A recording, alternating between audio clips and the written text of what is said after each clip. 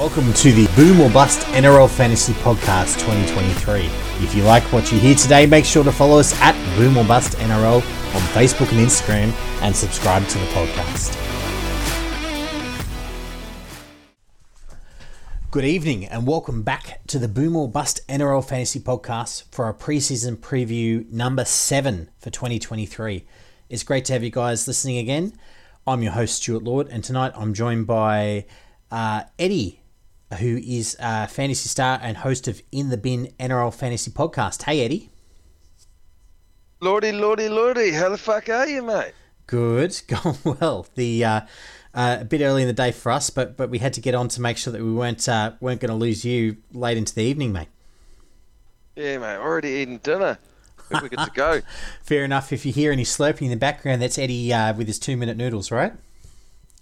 No, I finished my dinner. It was roast pork tonight. Oh, nice. I'll have to come over. Also joining us, we have Mitch Brown, our expert physio, and the man who is always late. How you going, Mitch? Good, mate. No excuse from work today. I'm just straight out late. Got stuck at the shops with the ball and chain, so it is what it is. It is what it is. He says 26 minutes. That's fine. We're all good there. We also have Ant Brown, who's our sneaky fantasy assassin and definitely not Michael Cera. Hey, Ant, how you going? Good. I like the new intro, sneaky fantasy assassin. I like that one. I think you beat me a couple of times last year, so yeah. Frustrated me enough. In the head-to-head.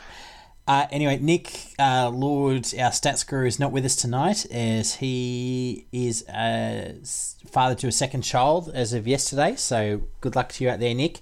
We're going to butcher your points tonight, mate, so sucked in. But we got Nick's notes here, but we don't agree with all of them, so we'll see how we go taking them through. But congratulations to Nick and the family. Now, guys, everyone out there, we do have our content out there at the moment, including our leagues. This week we have coming out our head-to-head leagues, so keep an eye out for those. We have Nick's newbie fantasy league for guys who finished outside the top 10,000 or are new to fantasy this year. We have Mitch's competitive league, where basically you can beat up Mitch and code week to week, standard competitive terms. And we have Stu's chaos mode, which is basically we play all the buys, and the head-to-head finals round 27. Just add a bit of spanner to the works. So if you want to join those, we'll have a post out later this week, and then DM us. We'll fill up the groups. Apart from that, guys, bit of news this weekend. Mitch, Sean Lane broke his jaw pretty early on in the Parramatta trial game. What are we thinking? That'll be 6 weeks. If it's surgery, it might be more like our mate Xavier Savage could be 8 or even 10 weeks. So hopefully it isn't a surgical jaw, because I don't know if anyone saw the images for Xavier Savage's, but it's pretty bad. So he's gone under the knife. So hopefully for Sean it's 6 weeks, but that's looking like an absolute minimum at this stage. That's an interesting point on Xavier Savage. So if it's 10 weeks, we might get 7 weeks of one of these cheapy wing fullbacks at the Raiders too. Yeah, that's exactly right. That'll be... Beg your pardon, Eddie?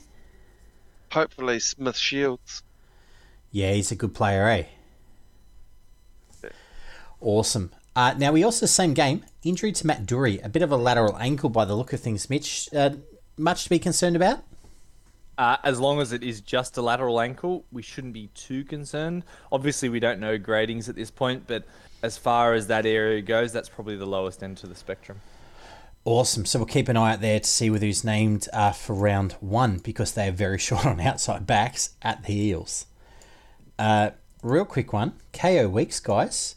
Eddie, did you watch the game with the Seagulls? Yeah, I did catch most of it. She got a pretty good score. He was carving it up. Can't imagine he's going to get picked but he could definitely be a spicy one down the track. Hey, Eddie, you've turned back into a robot again there, mate. So I might come back to you on that question. So I don't know whether you want to switch back over or something, because you came through a robot there. But certainly from what I heard there, KOX is looking real good, but can't get on because Turbo's going to come back, take his spot. So wait till Turbo gets injured. Exactly. Awesome. I'm glad I can speak robot, mate. Now, Ant, for you, you were telling me pre-game, Ben Murdoch-Masila has been in your side since the trial. Why is that? If anyone watched the Charity Shields, Dragons fans, obviously very disappointed, but not surprising. Some highlight, though, is Ben Murdoch-Masila playing in the 11. He had a really good game. I believe he had about 45 fantasy points. A lot of offloading going on in that second half, and he just looked like a beast running those lines. So checked him out, 250k. It's like, wow, he's really cheap. So I chuck him in the team. I just needed another cheapie in there because I had not much extra cash left over. So he was a real standout. So yeah. Any disagreement from you guys? Is anyone else looking to put Ben Murdoch-Masila in, Mitch? It all comes down to minutes. Look, if he gets named in that second week, maybe I'll find a way to put him in the team. St George definitely look like that's how they're going to try and score points and attack with those offloads, and Murdoch-Masila certainly is capable of that. But I just get nervous with a team like St George that is going to drop games left, right and centre, that they'll be looking to change things week to week as Hook tries to save his job. So probably not at this point, but maybe if I see something week 1 or 2 and he looks too good to drop, then perhaps I could get on board with that. Fair enough. Eddie, I know you had a bit of a take on BMM as well. Ben Murdoch-Masila. Yeah, absolutely. Hopefully the robot voice is gone. Now you're gone, mate. Yeah. No. We can hear you properly. Oh, you can? Oh, yes. Brilliant. Okay. Well, very well then. So BMM, yeah, he's been in and out of my team. He's obviously able to play 70 minutes because he just did it. Whether or not Jack Bird comes back, goes to the second row is going to be the big problem. And obviously the fact that he doesn't play round 1 means you've got to just pick him and then hope he does get picked. Because if he doesn't start in the second row, he'll be as much use as tits on a bull.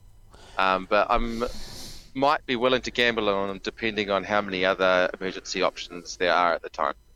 Fair enough. There is one thing about Ben Murdoch-Masila, which is they have confirmed, NRL Fantasy HQ have confirmed that the Dragons will not be getting dual player status round 1. They will that's stick it round 6. It's not great, so unfortunately, hopefully they revise that next season for sure. So let's see whether that happens.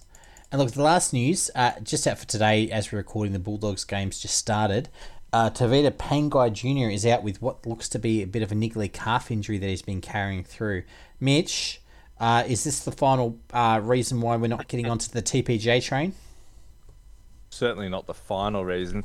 Look, I wouldn't be super concerned. It's probably something that's just plaguing him a little bit, and why would you take the risk, in the final trial game when TPJ, we know what he can do. That's not why I'm not going to pick him, So I wouldn't be. Look, we don't have any info about how bad it is, but more than likely they're probably just not taking the chance because he's going to be important to them for 2023. But that's not why I'm not picking him. Fair enough. I guess I just want to see a bit how he would go as a proper prop. He's only got about 6 or 7 games there, but he scored pretty well. I was sent something through to Eddie earlier in the week. He looked pretty good since 2020, but we want to get an eye test on that. So I think for me, TPJ is at least 2 games worth of consistent performances that before we want him. Eddie, would you agree with that? It's not so much. Yeah, there's a bit of worry of consistency for him. If he does play 50 minutes at prop consistently and he plays well, he will get around that 1 ppm. It's just that he doesn't do that all year, every year. His form fluctuates a lot. And Mitch wasn't too worried about the calf injury, but see, to me, it's just another example of there's fucking always something with TPJ. If it's not his calf, it's his hammy. If it's not his hammy, it's his suspensions. There's just always some sort of hassle with him is not far around the corner.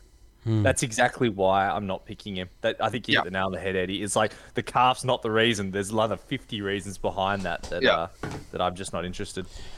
Yeah, I don't know if it's bad luck or what, but it fucking happens. Fair enough. Yeah, look, I must say, I was sneaky because my team is pretty risk-free as it stands, and I was thinking I might add a bit of risk there, but I think I will take my risk elsewhere, certainly for TPJ. Too spicy. Too spicy. That one will burn your asshole. All right. Now, look, Eddie, I got a few questions for you, mate, because I know that guys in the preseason have been asking us some questions, and so we thought we'd probably get the best fantasy player that, at least I've had a bit of a Facebook chat with, some questions about how to build a fantasy side. So, I guess first question is, mate, of course, how did you go in 2022? Heard you had a pretty good year. Yeah, if I could choose a ripper last year, came 29th overall. I was trying to crack the top 20 at the end, but the last couple of games went awry and fell down to 29th. But if I could take that any day, eh? That's it. I think I'd take top 200, mate. So that's very well done. With that in mind, mate, obviously you start off well and you kept on going well, but part of the thing is, I'm guessing, is that you start off with a pretty good fantasy team at the beginning of the year.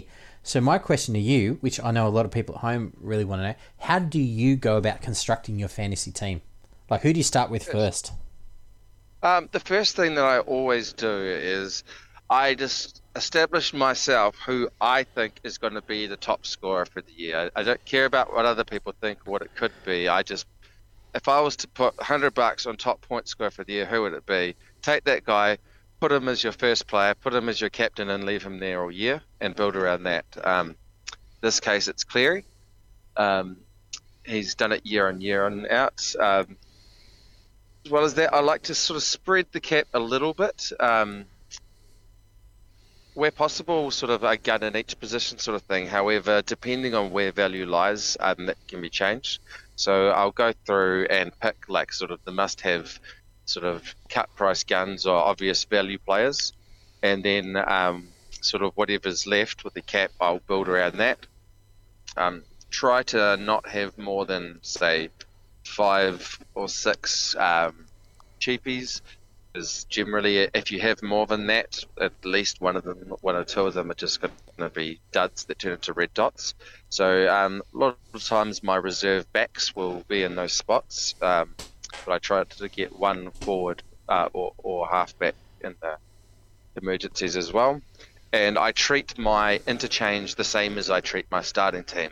A lot of people have the tendency to view it as different because in real life it's lesser.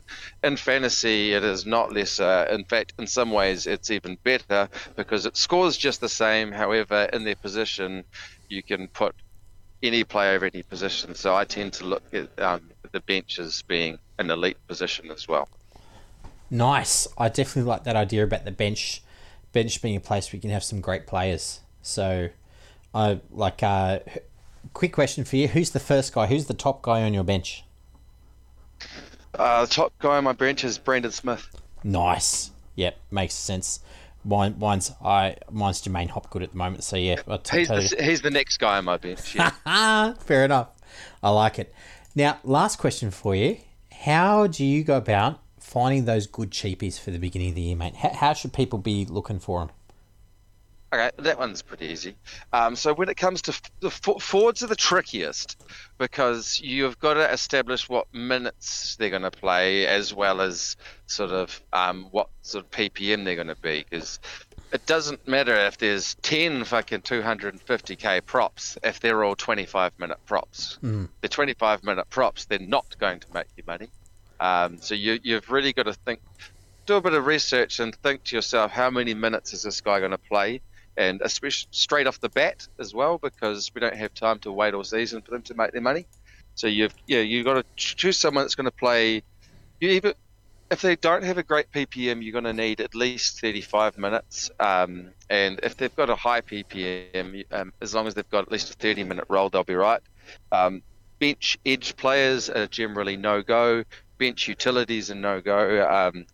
Your only other option is just backs. But even with backs, with centres and wings, just be wary of how good is their team, how frequently are they going to score tries. Because, for example, someone like Tommy Talau, like they might go multiple games of getting like 12 and stuff, and it just really puts a halt to any price rises. So just got to think about those factors of how is this guy going to get his points. For sure. No, it's definitely good to think about there. Like just looking at Talau today, played a bunch of minutes, only scored 26 with a try. So it is worth thinking about, hey. Yeah. Because it was someone like, for example, that that Warbrick from the Storm. See, he looks deadly, and he's playing for a Storm side where, like, you can fairly predict this guy will get a lot of tries, which will keep his scores ticking along. Whereas, say, someone like Talau, for example, like, so if he comes out and gets a 39 with a try or two, like, the price rises will never get rolling, because the following week he gets a 9, and then the week after that he gets a 17, and suddenly that rolling average is gone, and he hasn't made jack shit. And that sort of happens on loop, and it sort of stops them preventing really getting to that sort of 150k value. Yeah, that's certainly worth thinking about. So definitely go check out those outside backs. Make sure that they're on good teams. Absolutely, like AKP. Don't get him. Warbrick, do get him. That sort of thing. Yep. Now, especially with Mitch, you're thinking that Ryan Pappenhausen might be at the later of that 6 to 8 week start, hey? I'm not thinking he'll be back anytime soon. And when he is back, I can't imagine he'll be anything like what we used to see. And this is, Eddie was saying before about TPJ with all the injuries that he's had. The knee is just one thing for Pappenhausen. We've got the HI, we've got the hamstring, we've got the meniscal injuries. I don't like it at all. You've got a glass jaw and a robot knee. I don't think he'll ever be the same again. No, not even close. He might not even make it back into the squad. That's how bad that injury is. Anyway, we'll see. Yeah, we'll definitely see, because certainly the best thing going for him was his pace, and if he's lost a step, lots of trouble there. And acceleration. I'd say minimum 10 to 15%. Minimum. Ouch. Okay, so look, let's keep a thought out for that. But I'm certainly adding Will Warbrick to my guys who I'm interested in, because Talau did not have a great one today. Could I just quickly mention a couple of Warbrick stats from this game? Please. He ran over. Yeah. I've just been looking at him recently. So off the top of my head, I think he ran about 205 meters from 17 runs, and that for me is the big standout factor, because not many wingers do that. It suggests he's sort of that Brian To'o sort of guy. He's just keen to get the ball and run it as many times as possible, which you need your winger to do to rack up those points. Got a try and I think it was 7 tackle busts. That is Brian To'o. You sure So it wasn't Brian To'o out there? Well, it's a much taller version of Brian To'o. That's it. That's crazy. Okay, so look, let's keep an eye out for definitely for Will Warbrick then as well. So thanks for the inside scoop there, because I'm certainly looking out into my team. 52 fantasy points, fellas. Yeah, that's pretty gross. 2 line breaks. Yeah, okay, yeah, I'm looking at Will Warbrick too. He's a big fan, I say. And considering on the other side, Grant Anderson got 9 fantasy points. Yeah, we want to be on Will Warbrick if he's starting, right? I think so. All good. Well, look, thanks for that, Eddie. Appreciate. Hopefully the guys at home do too. And hopefully if you're looking for that last wing fullback, I might, Sloan might leave my team, and Will Warbrick might find his way into my side. What about you, Mitch? I haven't made my mind up, mate. I'm not going to give an answer, because when I promise things on this podcast, I'm actually going to follow through. Oh, don't you give me a hard time. One time I don't get Jackson Hastings. I just put him in my team, so yeah, cool. Did you really? Yeah. I was like, this sounds good.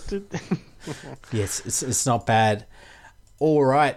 Well, look, guys, let's have a look. Speaking about the games today, the Warriors played the Storm, and we're looking at the Warriors today. Part of the reason we got Eddie on, because who else to better talk about our friends across the ditch than a New Zealander? So let's have a quick look at the team additions. So quite a few this year. So we've got Mitch Barnett, Jackson Ford, Veilingi Kepu, who signed up, I believe, from the reserve grade, Tamari Martin, Luke Metcalf, Chans Nickel-Klokstad, Murata Niokore, Taine Taupiki, and Dylan Walker and Braden Viliami. So having a look there, quite a big turnover there, a lot of players. And on the downside, Ant, who have they lost over at the Warriors? Alrighty, so last year's key fantasy staple, you and Aitken went to the Dolphins. Jaren Arce, Parramatta Eels. Leighton Fanua was released. Jackson Frey released. Elias Katoa, Melbourne Storm. Matty Lodge released, but ended up at the Roosters. Dunamis Luai released. Jack Murchie, the Eels. Ben Moda at Masilla, as we mentioned earlier. Dragons. Cody Nikorima, the Dolphins. Aaron Penne, Storm. Pride, Peterson, Rabadi. Junior Ratava released. Ashley Taylor retired. Thank God. And Reece Walsh to the Broncos. Awesome. Oh, a lot of losses there. There is. But I think mainly good ones, except for maybe Aiken. But like we all knew, he only signed up to the Dolphins, because he wanted to come back to Australia. He didn't really want to live in New Zealand. If we want to be really, He doesn't know how to pass. No, that too. That's not a loss. That's a gain losing him. I'm pretty dark that we're paying Matt Lodge to play for someone else. That was a fucking debacle. Yeah, I get a feeling, and I don't want to go too far down this path, but I get a feeling that might have something to do with the fact that his father-in-law used to be the recruitment manager at the Warriors before he went off to the Dolphins. Yeah, Matt Lodge butted heads with our owner, and our owner was quoted as saying, we were two alpha dogs that didn't get along. What the hell is an owner calling himself an alpha dog when talking about beef between him and a player? It's so ridiculous. Yeah, look, I certainly wouldn't be happy if the Panthers were paying $800K for one of their premier forwards to play somewhere else, right? Oh yeah. That's it. Must have been a pretty big headbutt, or maybe an actual headbutt. Who knows? They'll probably both piss. Just really tells you what our bloody ownership and office at the Warriors is like if they're beefing with players like that. About as professional as you'd expect. Yeah. Though, having a look at these team gains and losses, Eddie, do you reckon, is the team better this year or worse? About the same. About the same? Mitch, What are you thinking? Yeah, I'd agree with that. I think they're about the same. They're still pretty stinky. Sorry, Eddie. Yeah, no, it's true. Shit, I reckon they'll come third to last.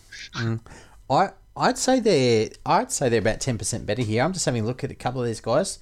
Mitch, look, Te Murray Mutton's a shot in the dark, but guys like Mitch Barnett, Chance, and Niokore, and Dylan Walker, I reckon they'll add a bit of stiffness to this team, which previously only a couple of guys like Tohu and Curran were really like guys who were sort of stiffening up that side defensively. So, and I reckon Luke Metcalf is one of those guys for the future. Like, I reckon next year, or some point this year, he's going to show how big a gun he actually is. I know he just did his calf and he'll be out for the next 8 weeks, so you won't be seeing him till round 6. But I reckon if you do see him this year, he'll be an absolute weapon. Problem with our signings is there's just a whole bunch of okay players. That's the Warriors' problem. We've got a lot of okay players, but hardly any really good ones, and I don't think we've addressed that at all. That's true. There aren't too many internationals on the way in here. There's no marquee signing here. No. Awesome. Okay, so let's have a look at the injuries, though. We've only got a couple here. Mitch, Jazz Tavanga, bit of a chest injury. What's on there? Not really sure, mate. There wasn't much info on the internet with this one, so best guess he's either got a chondral cartilage irritation, not dissimilar to what we saw with a couple of players, Adam Reynolds being one last year, or he possibly, but less likely given they listed it as a chest, has a bit of a pec irritation. My best guess is it probably is the chondral cartilage irritation. He's set to return round 2. That's probably going to bother him at least the next, 1 to 2 rounds. It's usually a pretty painful injury, though it has a fairly short time of healing, sort of that 3 to 5 week mark. I wouldn't be looking to touch him for at least a couple of weeks. We saw what happened with some of those players last year when they had that, if he had it, because it is a little bit hard to know because there just isn't anything out there. What I can assure you of is he hasn't had any surgery because generally that is listed. Rocco Berry, this is probably slightly more interesting. So he's had turf toe, set to return round 2. Generally, it's a really difficult injury to return from. He hasn't really been able to get huge amounts of time with the trial matches, and obviously his preseason would have been hindered by it. I'd imagine even in the early games, there'll be some loss of speed and explosion. So we won't see that sort of try production we were sort of seeing in the lead up to the start of the season last year, Stu, when I know that you were pretty keen on him. So I certainly would wait and see on Rocco Berry. Turf toe really affects those top-end speed players. Fair enough. It's good to know. Look, let's have a look at the strength of schedule for the Warriors here. So they've got bye. Yeah, so Ant, do you want to take us through what we're looking at with the Warriors for their strength of schedule? Yeah, sure thing. So in rounds 12, 16 and 22, they've got a bye. Nick has actually slated them with the 5th hardest overall schedule. Hardest rounds are from 1 to 12, which we'll get into in a bit. 8th hardest rounds, 13 to 20, and easiest rounds, 21, 27. So a nice little run home. So the opening rounds are really, really bad. So round 1, Knights is okay, but then you've got Roosters, Cowboys, Bulldogs, Sharks, Knights again, Cowboys, Storm, Roosters, Panthers, like at Magic Round. and then you've got Bulldogs and then a bye. So after all that destruction, they get a bit of a rest. But they really have Roosters, Cowboys, Sharks, Storm, Panthers away in the first 12 rounds, and Roosters and Cowboys twice. So they get all that in the first 1 to 12. So yeah, that's going to be ugly. So I just probably wouldn't tune in for that one. So Warriors fans will see midway to the end of the year, I guess. Origin period isn't really too bad with only one chaos round, bye for round 16, and then their run home is actually really good. So they've got round 23, they've got Titans, Tigers, Sea Eagles, Dragons, Dolphins. Sea Eagles I'd question a little bit now seeing the trial game, but it's still not too bad. It's still a nice run compared to the great start. Yeah, definitely. And then the teams they have twice, they've got Bulldogs, Cowboys, Dragons, Knights, Raiders, Roosters, Sharks, Dolphins. So it's a bit of a balance there. And then, in Nick's humble opinion, he'd be very tempted to get a very high workload Warriors that play in the middle, as they'll need to do a lot of tackling in the first 12 games. Back in, they'll probably get very sloppy and loose attacking-wise, especially they'll be chasing wins after losing plenty of games. So, valid points. And one of 2 teams with only one bye round in the Origin period, round 13 to 20, with the Dolphins, which means non-Origin guns could be super valuable. That's it. Yeah. So I guess the long and the short takeaway from that one is that, yeah, I really like that last point there because they've only got one bye of that Origin period. Buying some of these New Zealanders during that time, like guys like Tohu and similar, could be really good to get on, especially if they're down a few points. What do you think, Eddie? I do question on what the Warriors have in the way of non-Origin guns. Got a feeling we might not have any guns. We'll see what happens with Tohu, but I've got the suspicion that he's not going to be an 80-minute forward anymore, which is where his big 50-plus scores always came from. Fair enough. Well, certainly we'll have 12 weeks worth of data by that point, won't we? Absolutely. After that first bye. So hopefully by that time we can make a little bit more of an informed decision. Maybe someone will break away from the pack. Yeah, or maybe a cheapie will pop up at that point from the Warriors. You never know what's down the track, eh? That's it. Luke Metcalf. Let's hope for him. That would be fucking lovely. That would. All right, look, I've got a starting 17 here. Eddie, do you want to take us through who you think the starting 17 will be? Like, I've put one up here, but just let us know if you think that we need any changes here. So who have we got there, mate? Who have you got? Oh, you want me? If you want to take us through it, yep. Yeah, sure. Okay. So at fullback it'll be CNK. On the wings, who's that one that we pay too much money that used to Dallin Watene-Zelezniak. Sorry, it's absolutely. up the page. And because you can't see the sheet, mate. So I've got DWZ and Marcelo Montoya on the wings. Yeah, I think that's what the wings will be. Braden Viliame and Adam Pompey at centre. Yep, unless Vilea makes his way in, but that could probably be that. That Tamari Martin and Sean Johnson in the halves. Yeah, definitely. Okay, so we've got forwards at prop. We've got Adam Fanua-Blake and Mitch Barnett. Looks like the other prop, starting prop. Yep, I think so. Wade Egan at lock. And on the edge, we have Jackson Ford and Murata Nukore. I've got a feeling it's got to end up being Curran and Nukore. Okay, that's interesting. So let's have a look at that one for next week. So and Tohu will be the 13. And Tohu's definitely the 13, yep. And then on the bench, I've got what looks like to here like Dylan Walker. Yep. Bunty Alfoa. Yep. One of either Josh Curran or Jackson Ford, whoever's not playing on the edge, and Tom Ale or Ale. Is it Ale? Yeah, that's how. I think it's. Oh no, I say Ale, but I just pulled that out my ass though. Fair enough. Because he looked very good in the trial, Tom Ale. Yeah, he did. I wonder what will happen when Jazz comes back. Someone might make way for Jazz, but I suppose they need at least some big bodies on there, so Tom Ale could keep his spot there. That's I it. don't know about the minutes though. He might go back to being one of those players who I talked about earlier. About sure he's cheap, but he might be a 25-minute prop here. That's it. Yeah, no, Tom Ale. Yeah, it could either be that Jackson Ford spot, or it could even be Bunty. Bunty takes a bit of a walk there. Okay. I seem to like Bunty though. Oh, he's a nice guy, and he plays hard. He does. He runs as hard as he can every game, which is more than you can say for our other players. I won't ask who they are until we talk about them. All right. Now, look, let's kick us off here for fantasy relevant players. We've got a few here. Now, look, Nick, who can't be with us due to birth, he wrote basically what I want to call an essay here on Sean Johnson and why we should get him. He's got a projection here at 51 points, right? And basically back to SJ 2020. But I think we had a chat in the pre-game going, look, none of us really agree with that, so we don't really want to talk to it. And Nick, you're wrong. So, look, do any of you guys see SJ cracking 50 this year? No fucking way. Unlikely. Mitch? Lost Mitch. That's how bad it was. Mitch has been disconnected. No, you didn't. It's just I just have nothing to say. I keep getting asked the same question. It's like, excellent. Of course. Okay, so we're all off SJ. Look, I will get Nick to post his defense, or maybe next time he's on, he can chat specifically about SJ. But we can't recommend SJ here, even with the data that he's trying to show us here. We can't do it. But Ant, he did sort of have a quick look at Chance as well. How are we thinking about Chance? What are we looking at?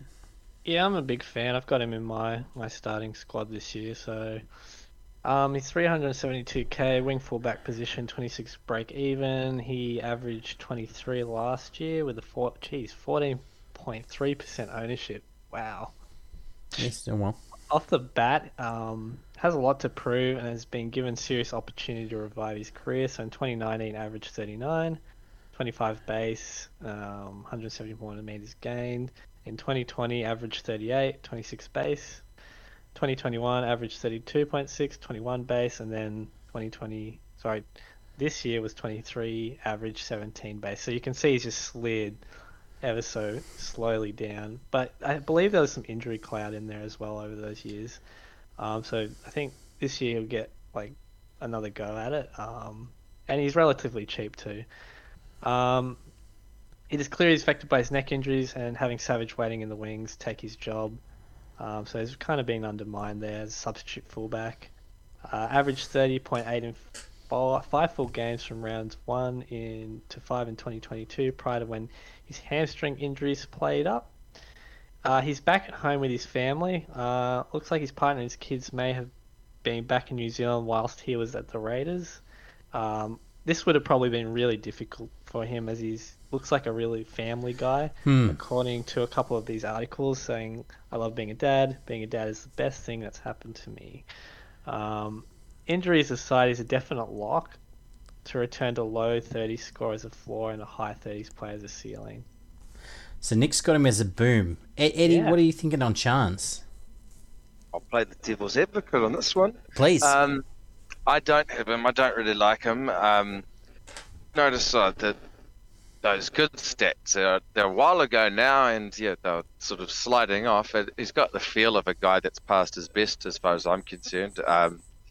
I think he is injury prone, and coming over here, I don't think that changes any of those things. I think Savage pushing for a spot should have been more motivation more than anything. And I think the Warriors are going to be getting torched a hell of a lot at the beginning of the season.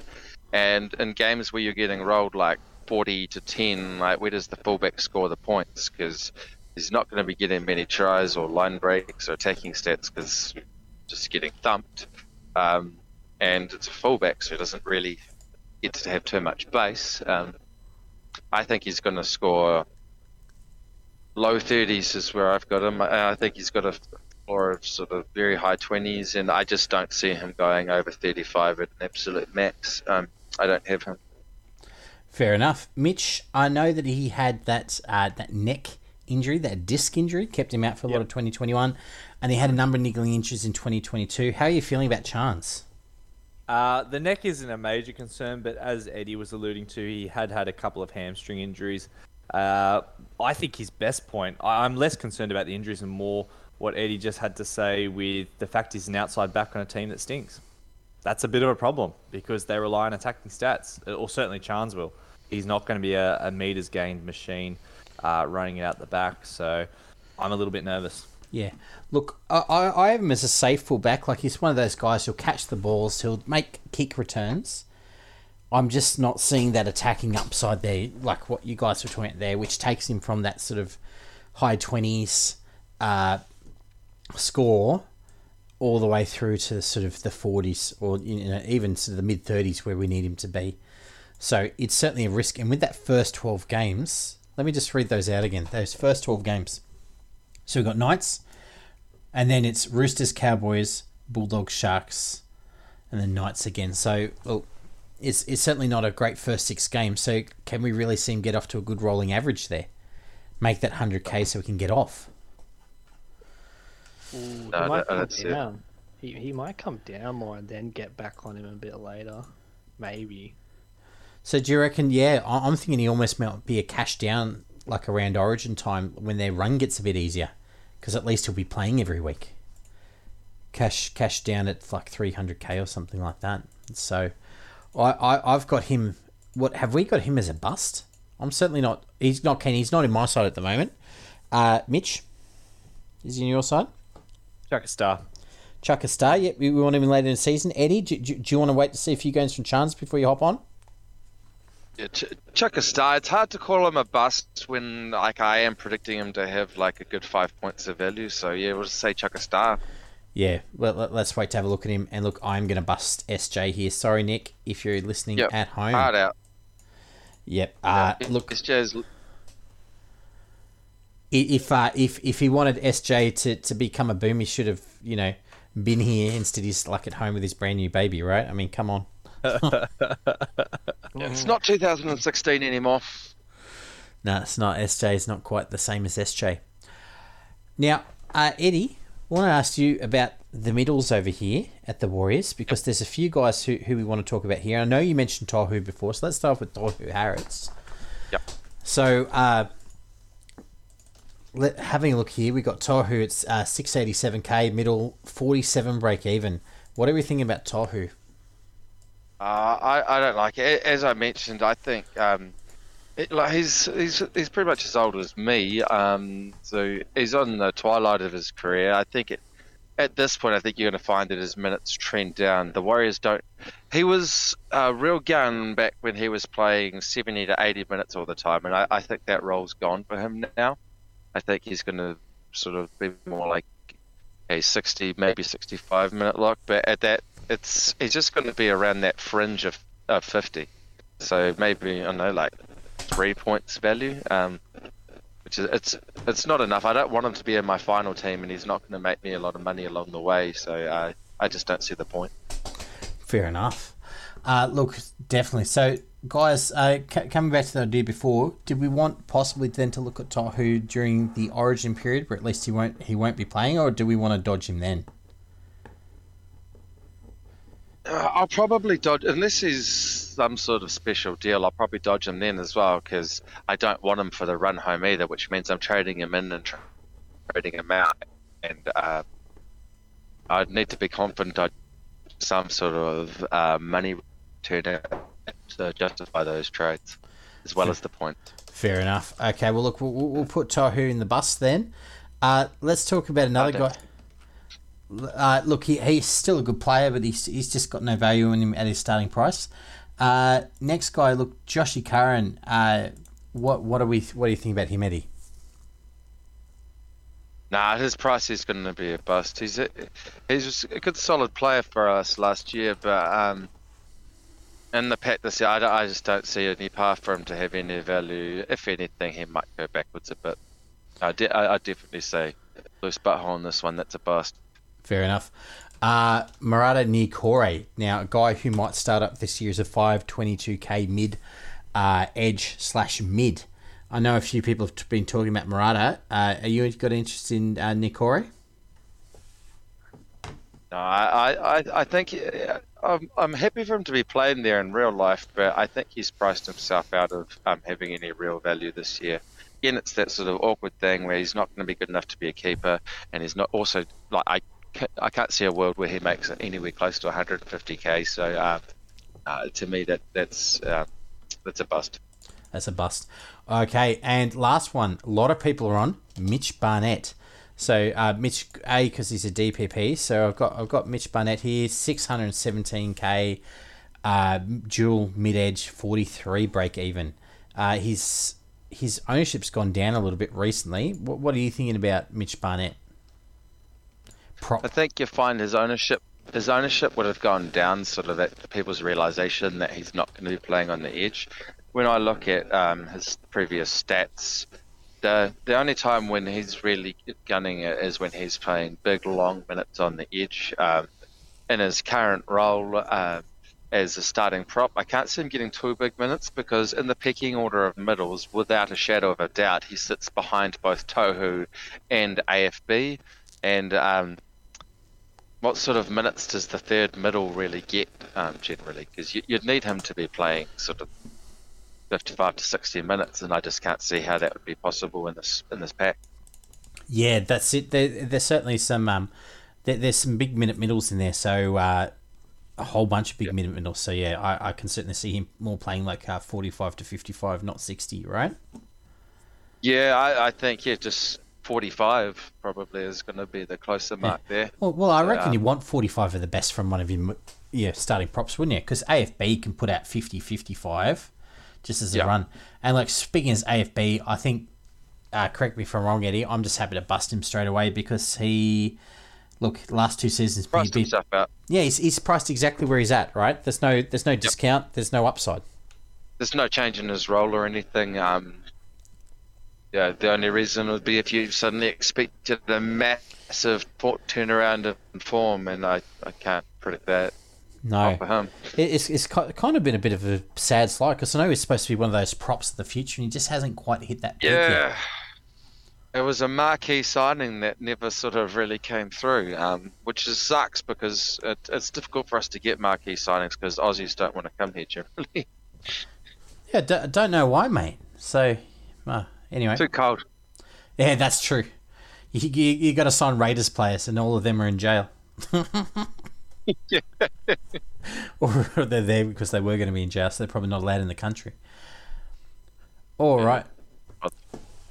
Kiwi ones can get sent back over here when they get in trouble, though, so that could be a good way for us to pick up some more players, get some of those 501s. Fair enough. So if you see Eddie over there framing New Zealanders, you know why he's trying to get players for the squad. Yeah, what's Tarpany been up to? He would be a good signing, eh? All right, let's move on. So we busted all of the middles there, unfortunately. One guy that I don't really want to bust, however, T. Murray Martin. Reason is because of his price and his dual. So he's 313k. He's got a 22 break even, and he's a dual half / wing fullback. And the good is that Tamari Martin has looked good in the first trial. I haven't really seen much of the second trial so far, but he looked good in the first trial. Has some good out ball, some decent defensive reads. And he seems to run a bit of a Matty Moylan style game without necessarily that same level of injuries. I know he had that terrible brain bleed, but he doesn't carry a lot of those other niggles. And he did have around 1/6 of the kicking. So I reckon he wouldn't be worth the pickup except for the fact that he's got both his cheap entry points. He's 313k for a starting number 6. He's got a DPP for positions which are hard to cover, which is that half and wing fullback.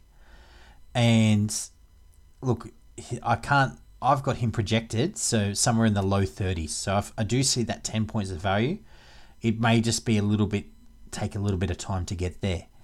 I'm struggling with him and also struggling not to get him because he is that perfect cover position. Eddie, is Tamari Martin in your side? Yeah, he is in my side. He's not the most thrilling player on my side, but he's got his uses. I think if he goes good, yeah, he could go low 30s. I think at worst case he should go high 20s, maybe early on the season, possibly.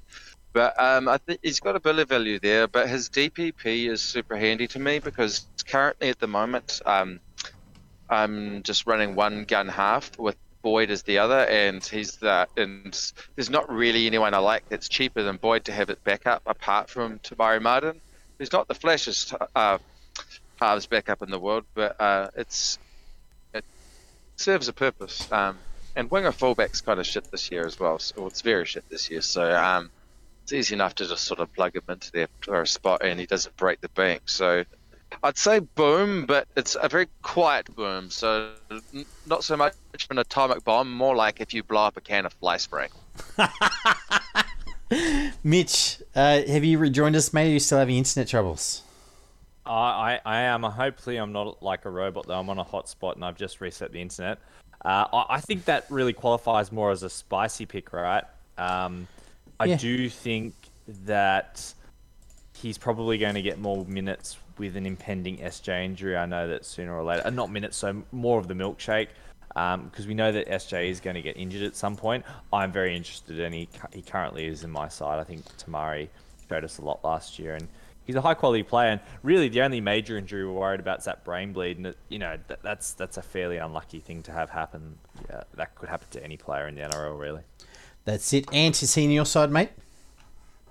No, but you're really selling him to me. Us after trashing CNK. No, but we'll see. We'll see. Yeah, look, I just see him as a guy who's on a very similar trajectory. He's probably got a little bit more variability in his scores than a guy like Chance, but he's also 60k cheaper and he's DPP.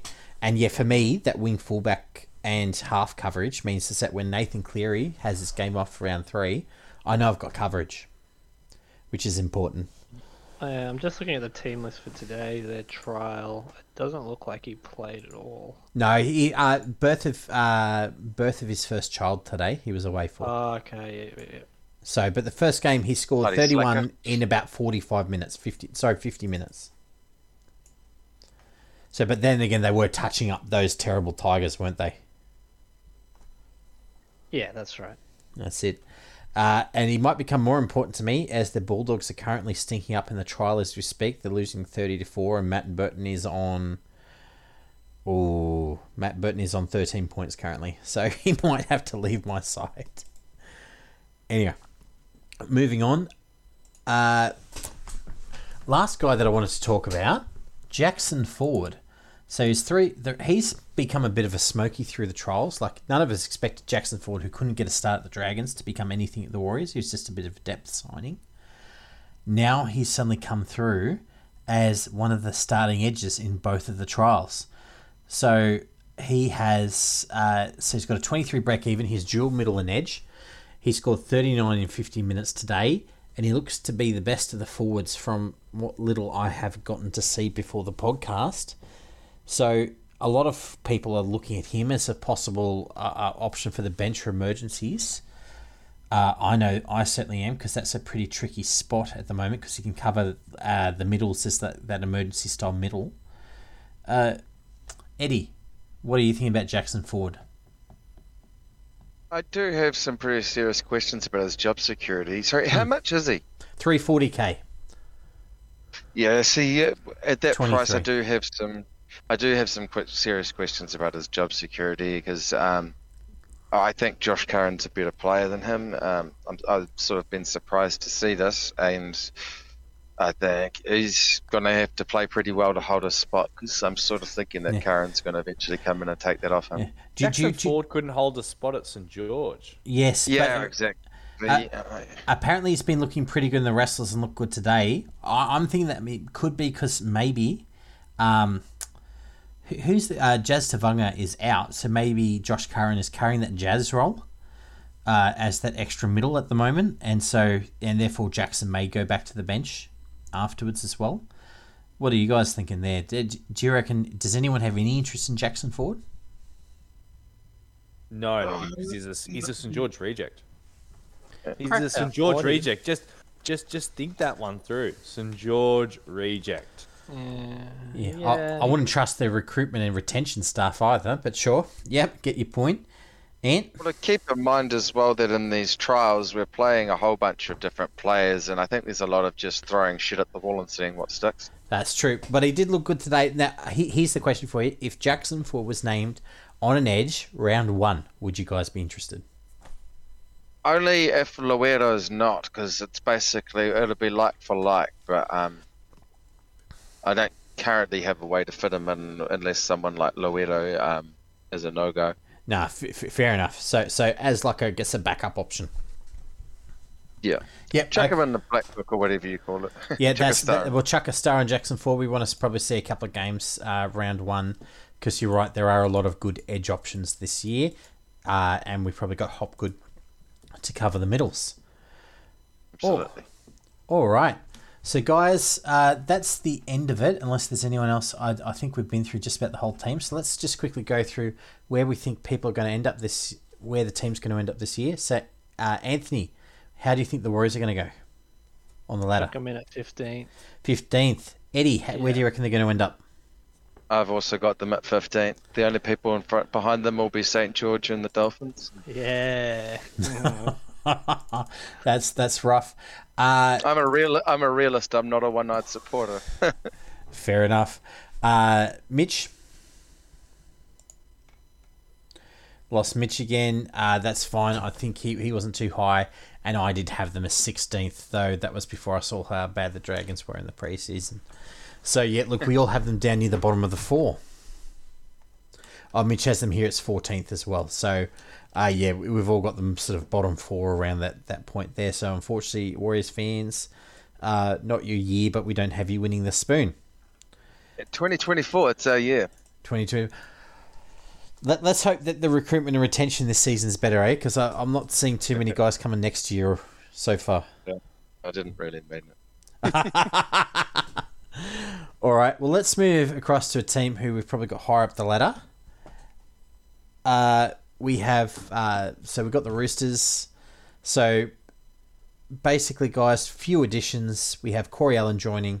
We have Tuku Hautapua, who's joining up from the reserve grade. Jackson Paulo from South Sydney. Brandon Smith from the Storm.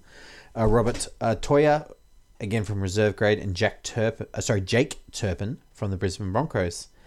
And they've let a few guys go as well. Renu Fatoni, Adam Kieran, Lockie Lamb, Freddie Lussick, Kevin Nagama, Daniel Saluka Fafita, who's off to the Rabbitohs, Siosia Takiako, who's off to the Catlins, Sam Verrills to the Titans, and Ronald Volkman, who was one of their up-and-comers before they found Sam Walker, is off to the Warriors.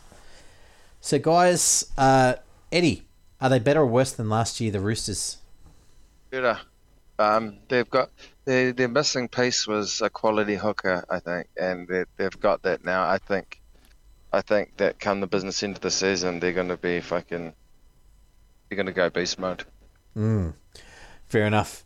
Ant, do you agree?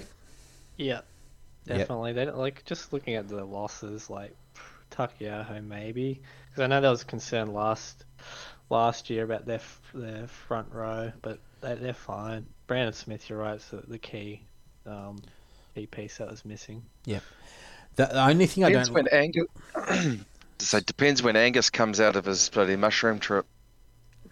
That's it. Yeah, we weren't too much about Angus in case he comes after us. He's a big man, and he's probably going to afford good lawyers too.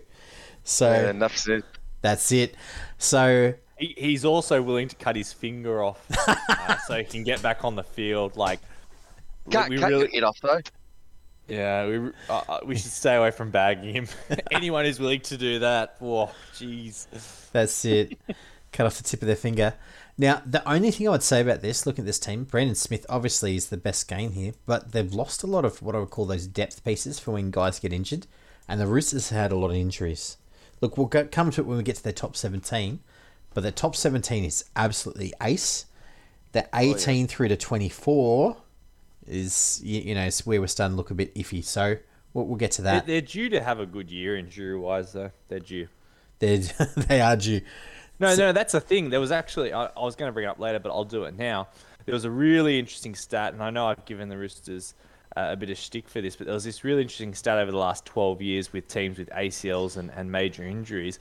And pretty much every team over that period is about the same number. It just so happens that the Roosters have had all theirs the last 3 or 4 years. So I actually statistically think they're probably due. Fair enough. Well, let's see whether they are due or whether they're just going to have another outlier year. Hopefully they don't. But Mitch, let's take us through here. Kick us off. I'm interested in Connor Watson. What happened with him, mate? So we don't, or I couldn't find out 100% if this was the case, but I'm pretty sure it is the case that he obviously had a patella tendon tear. It's looking like it's a grade 3. Now, I could not find anything to say that he'd had surgery, which is why I'm not willing to commit to it. But I would say it's minimum high grade because there is evidence of him being spotted in a rigid brace in a wheelchair, which means he was non-weight bearing. If it's surgery, that's the year gone. So he'll be done for the year. That is a career killer type injury. Like that's the sort of thing that can end a career or never quite be the same again. We often talk about Achilles. Achilles is nothing compared to a patella tendon. Here we go. Look at this one. Use of wheelchair plus rigid brace equals surgical repair. Yeah. So it is 6 to 9 months, and it is a potential career killer. It's on the same plane as Pappenhausen doing his knee. That's sort of place it is. It is a big bloody tendon. It's hard to do it. And it's very, very difficult to rupture that tendon. So you can imagine the consequence of doing it. And can I guess here that this is one that allows you to bounce around the field and do all the things that Connor Watson does? Everything. It allows you to do everything. It's big. Explosive wee bugger. But you know what? Maybe he'll go to America and he'll learn how to move again. He'll be fine. The magic America. God, magic America, man. It's like they know how to move again. Tom Trbojevic, he knows how to run again. It's a miracle. Does Jesus live there? Secretly sending them to Mexico with themselves. It could be. Maybe they stop on the way. We do innuendos here, Eddie. We just don't outright say it. I can't afford it, Eddie. I can't afford it. Send them my way. We have, you heard it here, folks. All opinions are the opinions of their authors only. I absolutely made that up. I know, I'm joking. It's all good. We're just having a laugh. Look, mate. So yeah, honestly, not good. So I suppose that's going to help Brandon Smith's minutes, right? That should affect that positively. I would imagine Connor Watson was going to. No, because at least Connor Watson might help in the middle. Now they're going to run Jakey Turpin, who's only a hooker on the bench, I reckon. So it might hurt, but it's not fatal, right? If they run Jake Turpin, they might go with a more useful utility potentially. We'll see. Like Hutchinson. Yeah, someone like that. Hopefully, because I saw them talking about Jakey Turpin running minutes. So let's wait and see. Hey. Yeah, in reality, that role probably changes between 2 or more people over the course of the season as well. It might not necessarily be Turpin the whole time or Hutchinson the whole time. Fair enough. Look, Mitch, have we lost you? No, but can we crack on because my internet's dropping in and out. You quickly. Lost me for about...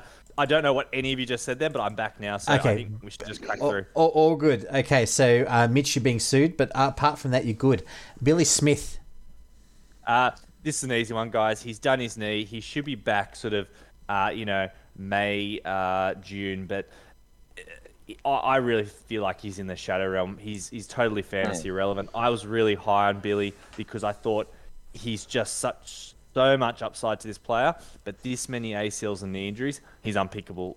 Move on. That's I'm not even going to say anything more about that. He's heading down the Kyle or the Chase Stanley route where he's just had too many injuries to that knee. Satili Tupanua, now this is a different one. He is coming back from the same injury, an ACL. He'll be back rounds 10 to 12. Same rule as always, guys. It's his first major knee injury, but I still like to see them for 2 to 3 weeks. And I'd be expecting the Roosters, like all clubs, particularly given how important he is to the team, to slowly bring him back to the fold because they're really going to need him for the back end of the season. So he's a classic chucker star. When he plays, don't bring him straight in. Joseph Suaalii, HIA, he's slated for round 1. No huge history of that injury. Not concerned. Joey Manu, facial injury. Same deal as Joseph Suaalii. He's set for round 1. As long as he doesn't run into Latrell's fist anytime soon, he should be fine. Jared Warrior-Hargraves. So back complaint. Look, it hasn't required surgery, and it seemed to be, from what I gathered on the internet, that it's been an ongoing complaint. It's most likely a discal sort of injury. Jared's been playing full tilt for a long period of time. I'd imagine he's a little bit busted through that area. I would suggest him resting is primarily a precaution to make sure they can manage him through the season. That said, at this stage of his career, buyer beware, right? Like you get what you buy. So if you're buying Jared Warrior-Hargrave in fantasy, you're not finishing in the top 20 or 30 like Eddie. That's what I would say. Luke Keary, there's another one. If you pick him, you're probably not in the top 30. He had an HIA. I actually look. I don't love that he's had another HIA, but I actually think again this was primarily a precaution. Rooster staff are not going to take a chance on this guy. He probably passed it, and they've just gone, you know what? There's no point in him playing.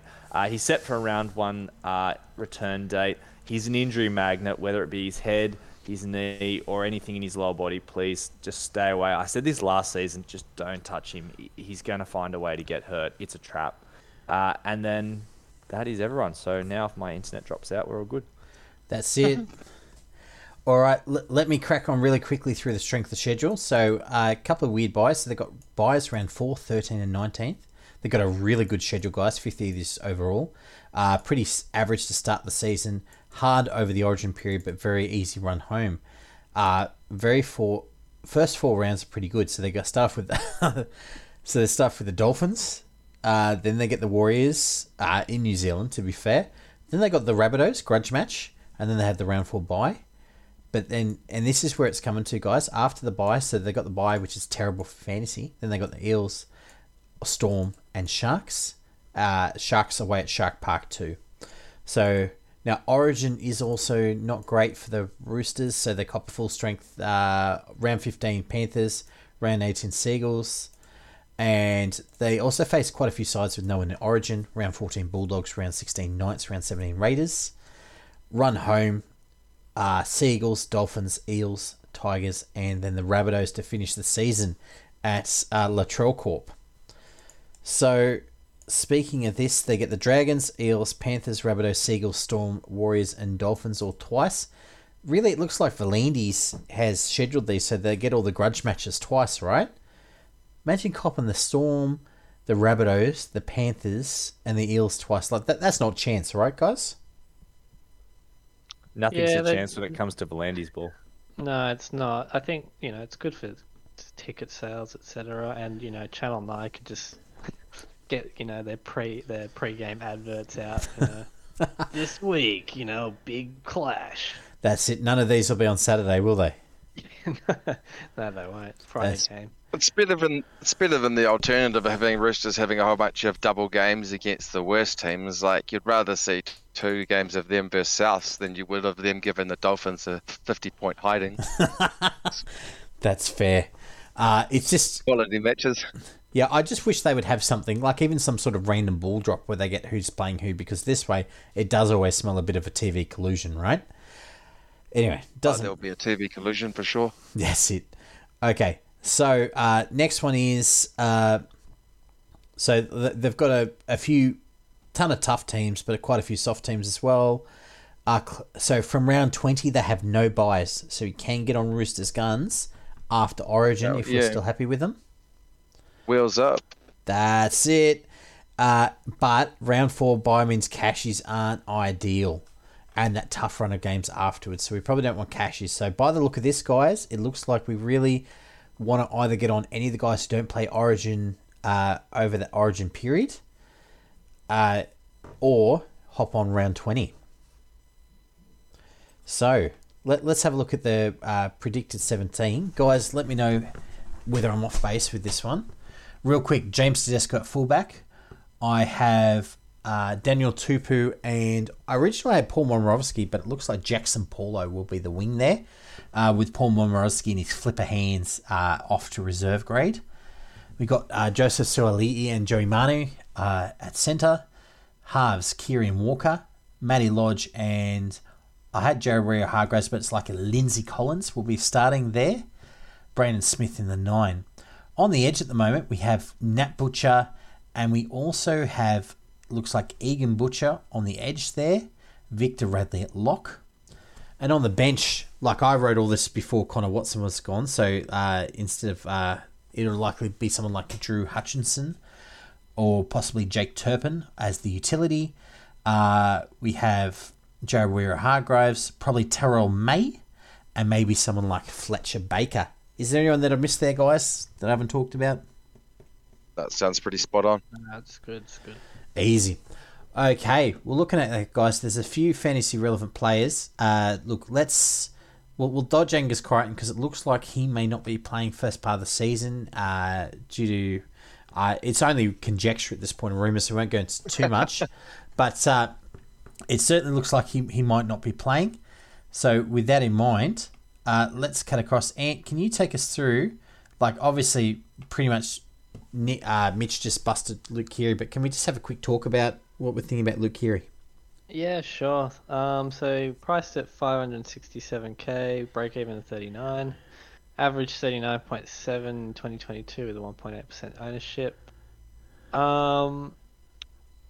So Nick actually was saying it was his worst analysis in debut season last year and predicted a 49 average for 2022, and he missed the mark big time. He was barely there in 2022 and didn't form a good fantasy partnership with Sam Walker, so there was a bit of teething issues there. Plenty of kinks over role chemistry, and frankly, they don't really complement each other because they have just a very overlapping skill set. Had a really nice patch from round 7 to 13, averaging 50, whilst not scoring any tries, so that's really good. I think the best you can hope for Keary is a 4-point step up in attacking points, as he's averaged 15.3 in 2020 and 24.3 in 2021, and then back down 11.6 in 2022. He had a meaningful increase in kick meters last year compared to 2020, and then played 21 games last year but suffered a concussion round 14 versus Storm, out for 5 weeks, so a lot of the mid-season gone. And then he just had, headaches and medical retirement was floating around. He's definitely a bust. As we've all said, one head knock may well put him 5 weeks plus or medical retirement. Yeah. But look, even if that's not the case, we're basically saying here that there's no points in Luke Keary, right, fellas? No, there's no upside really. No. So even if you think that, okay, look, he's not going to get an HIA somehow, there's just no points in him. So I'd even dodge him for draft this year, fellas. How about you guys? I wouldn't touch him for anything. That's it. So look, even in draft, everyone has a price, Eddie. That's true. 250k, you probably pick him up, but that's about it. You never know those ones where someone gets injured on one or something and it just destroys their break even and they get real cheap. That's true. Those can always be exceptions sometimes. As you say, everyone's got a price. He basically is unpickable though. In round 1, absolutely. That's it. So look here, Sam Walker. Look, we also got him here at 638k, half break even at 44. And what do you think about him? Is there any value in him? Yeah, I think just not necessarily boom, maybe just chuck a star. They averaged 49.3 of that Keary and 41.1, so I wouldn't say a huge drop, but Keary would have been taking a little bit the milkshake there. Saw some green shoots from round 16 to 25, averaging 49, so a real big step up. 5.6 goals, really good. And then regressing the goals back to 3.75. So he's always good to have in your team as a goal kicker. Goal kicker's great. Yeah. Thing to have. So yeah, chuck a star in him, I reckon.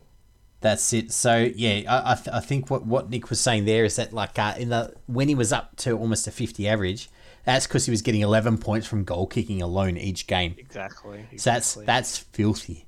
So, yeah, I can't see them scoring, 8 tries a game like they were at the back end of last season. Can you, Mitch? No, I find that hard to believe. Yeah. It's unlikely. That's it. It's not every week you get to play the terrible Tigers, do you? You put 70 on. Anyway, okay, so look, yeah, Chuck a star and Sam Walker. I know a few guys have been talking him up, but Eddie, can you see him even cracking 50? Yeah, I quite like Sam Walker. He's not on my team. He's someone I've looked at, though. I think he's a bit of a spicy one. So now he's full-time at the halfback, and I noticed when him and Keary switched around those roles, I think his average sort of popped up around to the low 50s. I think as time's gone on, it seems like he's taking more and more responsibility as opposed to Keary losing it. I think this season, it's just without a doubt his team. I think he's growing in confidence. I could definitely see him averaging low 50s. The early buy is a little bit off-putting those, so perhaps the smarter play could be to just watch him over those first couple of games, and if you're keen, pick him up after the bye. Excellent. What I'd be looking for is possibly an injury to Keary. That's what I'd be looking for to pick him up. The issues at that point, Drew Hutchinson or those guys, they don't have the step to run any attacking plays. So so you'd be hoping for Joey Manu. That's at that right. point, and that's where I'd grab him. Yeah, all the milkshake drinking there, and you grab Joey Manu too, right? Yep. Oh, jeez, isn't it? That's actually how, and I think I said it last year. I said I wanted Sam Walker at halfback and Keary at 5'8", which they've done. I'd take it a step further. I would have sent Keary packing and put Joey Manu in at 5'8" now. Save the cash. Anyway. Send him off to the Dolphins, eh? Happy days. When is Keary's contract up? I think he has one more after this, maybe. He's probably off to the Warriors, mate, then.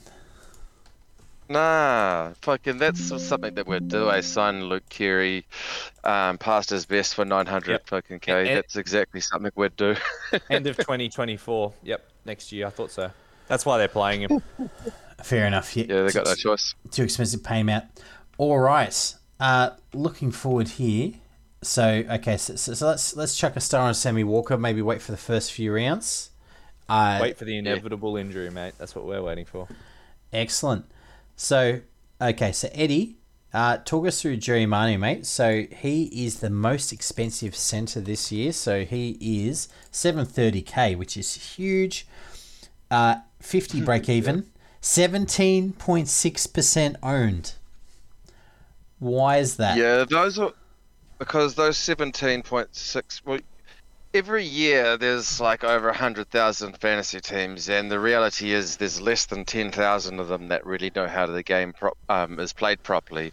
And I would hazard a guess that most of those 17% fall outside that top 10K. I'd say it's just the people, it's the casuals that'll own them. Fair enough. So by the sounds of that, you're not keen on owning Jerry Manu up front? No, absolutely not. He averages very high when he's not playing centre, and mid-40s or something when he's playing centre. He's going to be playing centre for the next foreseeable future. However, centre's a crappy position, and the moment he bottoms out, around 6-7 sort of period, I'm not going to wait for him to get picked at 6 or 1. I will most likely pick him up the moment I believe he has bottomed out straight away to upgrade my crappy centres. That's it. So, because we have Jerry Manu here as a top 3 or 4 centre this year. Is that correct, everyone? Top 1.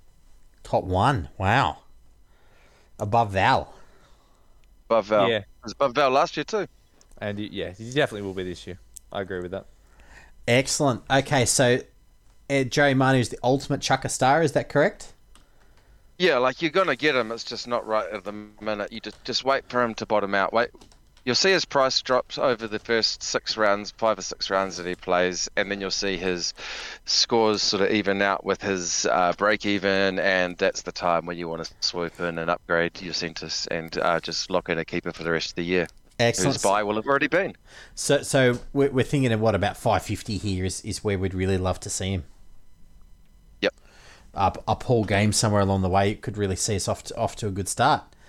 Especially, I'm hoping he doesn't play that round one game then, because if he doesn't get that game against the Dolphins and score a ton, and he starts off with a slightly tougher game, we might be all right. If he gets off with a 65, it might be waiting for a while. Yeah, and saying that, they did just lose to a Manly team that didn't have Turbo or DCE, which is basically may as well be a reserve grade team. So maybe they're not going to come out the gates super hot. Which is very lucky for the Dolphins, because if they looked good this weekend, then the Dolphins were in a whole world of trouble. That's it. Maybe Wayne Bennett's been poisoning the water around Roosters HQ. Oh, yeah. Putting some sedatives in anyway. All right. Sprinkling some 1080 in there. All right. So next guy that we really want to talk about, because he's absolutely huge ownership, most owned player in the comp, we're talking about Brandon Smith, 585k, dual hooker mid, 40 break even. Eddie, are you on him and why?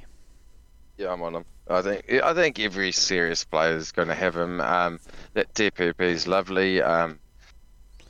He's the perfect second hooker and mid cover, because there's not a lot of really mid-range or cheap mids that I like. He's got good upside. I think he'll either at worst average high 40s, but he might average low 50s. Doesn't play Origin. He's going to be great over that period, and also he's very highly owned. So if you antipod him, and the chances are you're just going to get burnt for no real reason. I think that every serious player will end up having it. Some people might be talking cute ideas about not getting him, but I bet when push comes to shove and it's lockout, he's in everyone's teams. Fair enough. I was just going to ask Mitch and Ant. Ant, is he in your team? No. Oh, no, actually he is. Sorry, he is. Definitely not starting, though. He's in my mid, actually. Yep. No, that's what I was going to ask. Eddie, I know he's on your bench. So it's in your mids. Mitch, where is he for you? Bench. Uh-oh. No, it's not an issue. And so, Eddie. Mids is perfectly acceptable as well. If he wasn't on my bench, he'd be in my mids, and I'd be perfectly happy with that. Yeah, I just thought he'd be a good mid for now, and then I've got a couple. If I need to rotate him into hooker, I can, because I've got, I think, maybe one mid in reserve, so plenty of cover. Totally.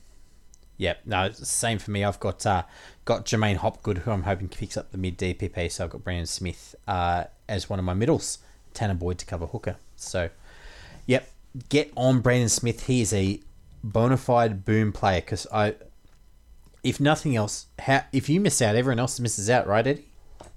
Exactly. Yep. Also, no, if you miss out, everyone else gets him. If he fails when you've got him, everyone else fails. That's what you mean. Oh, that's what I mean. Like, as in, if he does badly, everyone else does badly too. Yeah. You're not losing anything. Yeah, well, how badly do you think he's going to go? That's it. He'd have to break his hand first game again. All right. Let's have another guy. Joe Suwali. So he is currently he's currently not a DPP, but he may be if he's named in the centres. 498k, wing fullback, 34 break even. I know, Eddie, you've shown some interest. What are you feeling about Joey Suwali?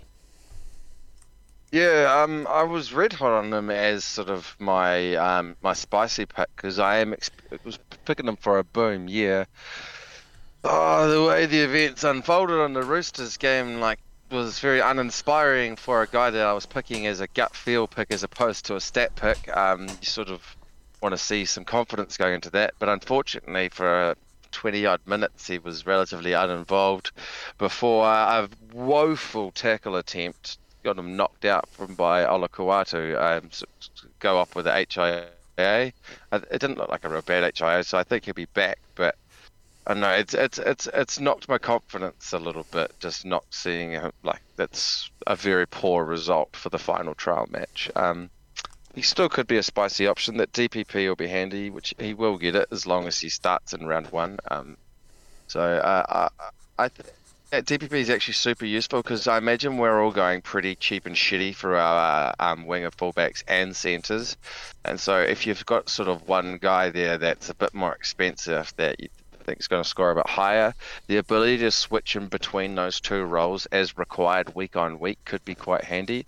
So it's one reason I might keep him, but I am also looking at going to Stags. Fair enough. So would you have him as a chucker star, or would you put him as spicy, mate? By the sounds of that one, somewhere between the two. Spicy, because I think if you want to get him, just go out and get him and try to take advantage of these early 2 easy games. It's spicy. It comes with risk. That's true. If nothing else, round 1 he's up against Branko Lee, so he should have a good night of it, right? He won't be up against the world's fastest centre in Talatau Cooler. Like, very bad mismatch for a guy who's that big. Yeah, absolutely. Easy. And look, he is 12.5% owned, so look, some people have some interest, but just have a think about how many other risky players you have in your team before picking up Joey. And how many Roosters you've got for that early buy? Oh, for sure, because you only want, like, maybe maximum one other, wouldn't you? Yeah, so 2 maximum. And you're going to have cheese already, so... Okay, so 2 maximum. Excellent. Well, look, a lot of guys might have 2, but the other guy might be 25.1% ownership, James Tedesco. Now, 777k. Just quick poll of the room. Are any of you guys in that 25%, Ant? For Teddy ownership? Yeah. Yep. Oh, do you own him? Nope. Mitch? Nope. Eddie? Crazy. hell no. So, Eddie, talk us through why he's not in your team, mate. He scored 1250 points last year. He's owned by 25%. Why aren't we owning him? Well, I could tell you this. I've been playing fantasy the entire time his career's been going, and he's always a gun, but every single year without fail, there is a point where he becomes cheaper, a lot cheaper, where he loses like 100 plus K, 150K sometimes. It tends to happen sometime before Origin, and I just pick him up then, and it works every year, and then he ends up gunning it the whole way home. So just wait, and you'll get him cheaper. 100% it'll happen. Put the house on it. Yep, buying the dip. He's pretty much close to value. Mitch, I know that you're not as concerned with his knee, but 777k for a guy who's hit 30 and is married. Are you a bit concerned about James Tedesco? I'm still concerned about his knee, and he's old. So yeah, I'm not paying that money. No way. Easy. Wouldn't touch him till he hits 500k, which is exactly what he's going to do. As Eddie said, 500. I reckon maybe 650. I wasn't talking that low, but yeah. I'm telling you, he's going to have a few bad weeks. It's going to happen. Fair enough. Maybe that's harder run after the bye. Maybe after that, he might be worth picking up. Though, whether you want to hold him over Origin's is another question, right, fellas? I reckon I want him round 20. Yeah, he always has a bit of a... Because he gives it his all in Origin, right? He's always a bit shaky for the next 2-3 weeks. A bit like Money was last year. Although that took even more to do that, because I don't know how much you remember about those stats. They were like all-time best, but he was busted for like 4 to 6 weeks because he just, blown the engine, basically. That's it. So, he was so busted he didn't even play at the end. He was replaced by old mate from Tom Dearden from North Queensland. Yeah. It was like an all-time supreme effort, and Tedesco does something similar just to a lower threshold, and he's 30 now, so yeah. Still a super high-quality player, but round 20, that's chuck a star, round 20. I agree with you, Stu. I love it. All right. I'm going to talk about a couple of guys real quick. Obviously, Angus Crichton we have written off, and he's lost his DPP middle anyway, so we wouldn't want him. Just chuck a star on Angus. Let's see what shakes out this year.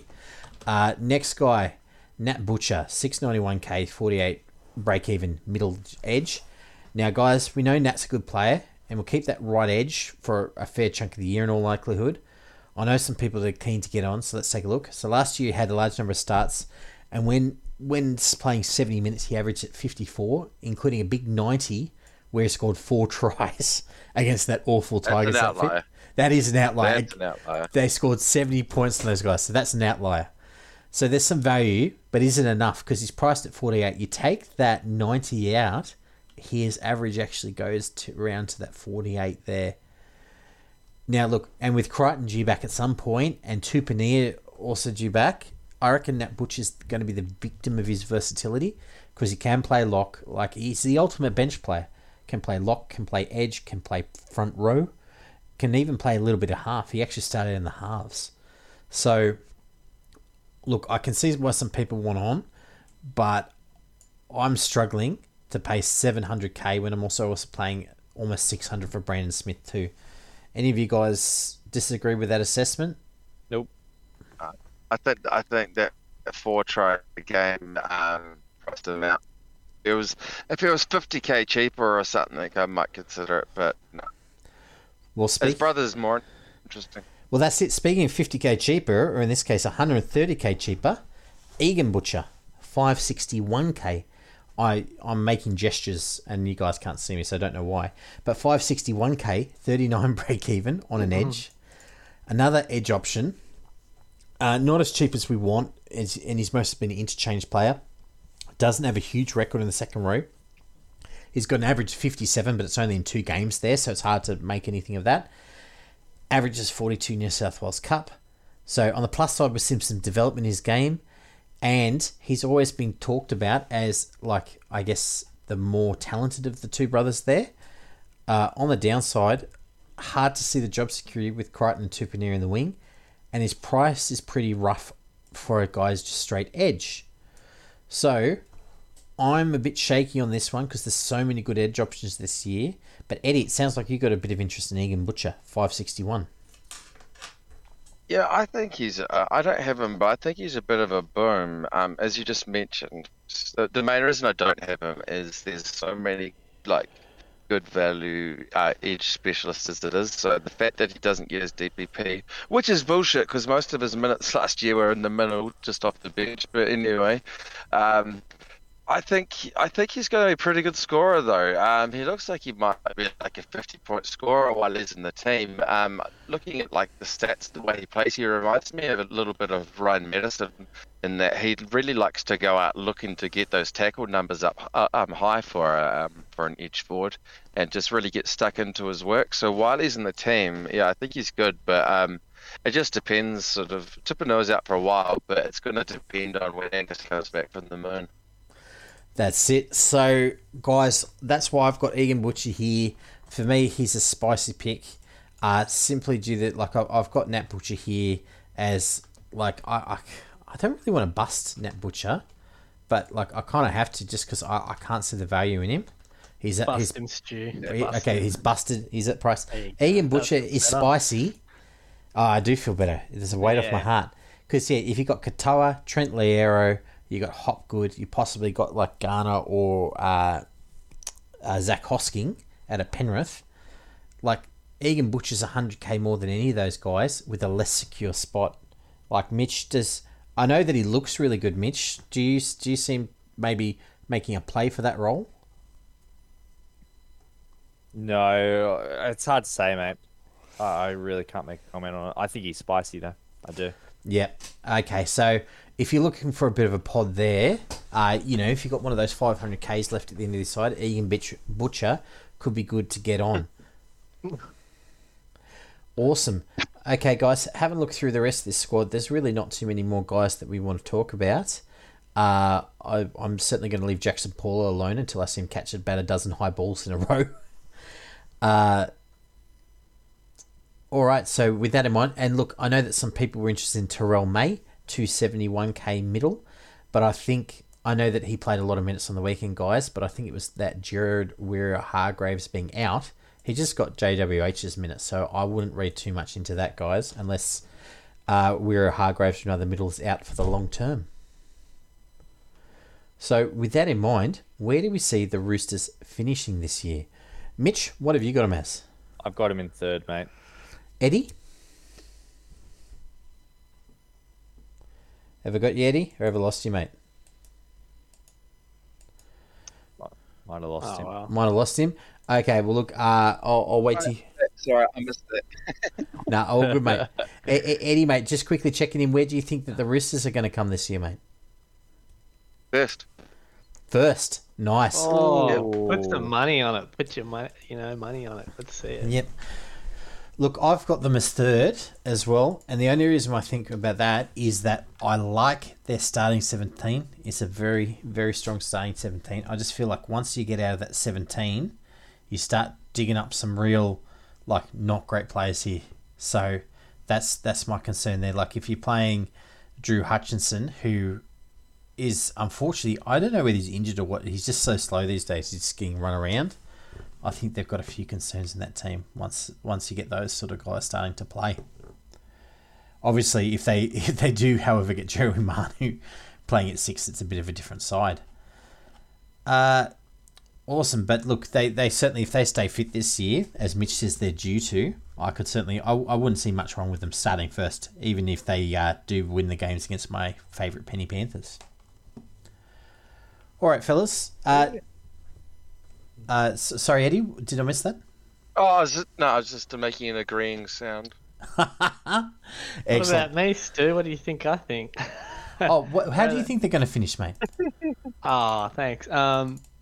I had them at 4th, but I really don't want to see them succeed. I'm just sick of them winning all the time. I can't stand it. Can they be poop for like just 1 or 2, 3 years? They had that year where they got the wooden spoon, don't you remember? They had that terrible, terrible year, and then the year after they lost to St George in the grand final.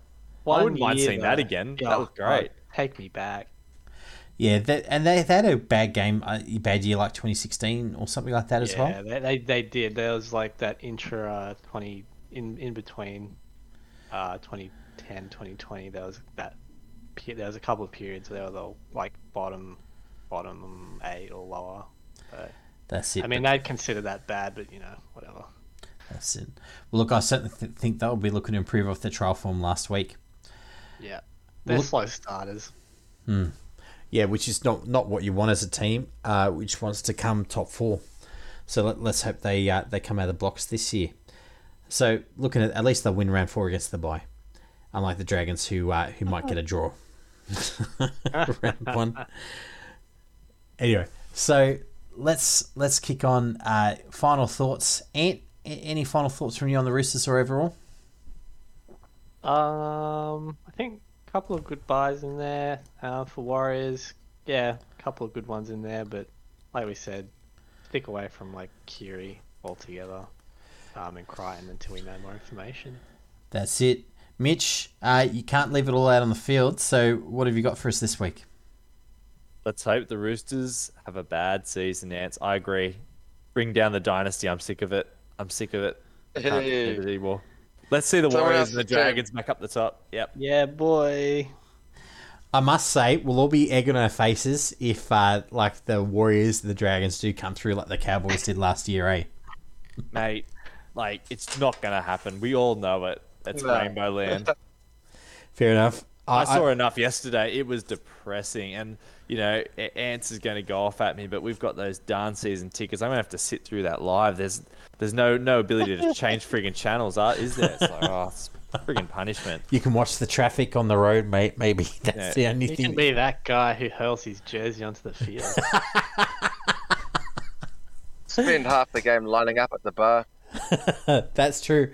Oh, mate, they don't even have the proper bar down there. They've just got like the little. We got the little coffee stick. We got the little coffee stand and the donuts, mate. I'll just keep making trips down there. Unfortunately, that gets me even closer to the action. I want to be as far away as possible.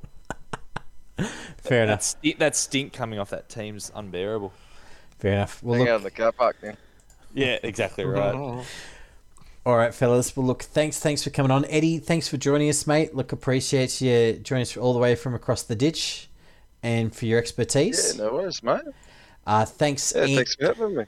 No, look, mate, love having you on. We might get you on again sometime this season if you're around. Though you're probably recording your own podcast at the same time during Teamless Tuesday, right?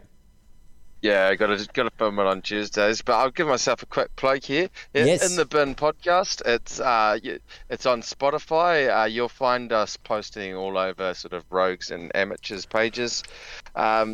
Also, jump in our league. You'll find the league code on one of those posts, and run it straight. For sure. And mate, you know what the problem with that plug there is, Eddie, is that we only have like 5 listeners, like our mums. So, not only have you taken those 5 listeners, but there's not much to steal there, mate. But your mum's in for a real treat. Mum, don't listen. Yeah, I must actually put in a warning now. We're a different sort of fantasy podcast. We're a bunch of working class bogans with very bad language. We're fantasy guns, but we sort of do it in a style where the language is pretty offensive, and we're basically giving sort of two fingers up to PC culture, which is weird for a fantasy NRL podcast, but it is how we do it. Sounds like my type of podcast. Yeah, I might switch over myself. Oh, you don't have to do it instead of. No, you're costing me my host here, mate. Stop killing me. No, it is a great listen out there in the bin. There is the language warning there, but otherwise, like, a really funny listen to. Like, I do spend a lot of the time laughing, which is weird at the gym when I'm just shifting the weights, right? Yeah, just laughing away to yourself. That's it. Look like a bit of more of a weirdo than I currently do, and I look pretty weird to begin with, mate. Can't afford it. So, all right. Look, thanks for joining us, Mitch and Ant. We appreciate it. Congratulations again to Nick and family for the new baby. For everyone at home, we do have the leagues up, so the overall league is out, and we have the head-to-head leagues coming out sometime this week. Wait for that post. Otherwise, thank you everyone for listening. This is Boom or Bust NRL Fantasy Podcast number 7 signing out.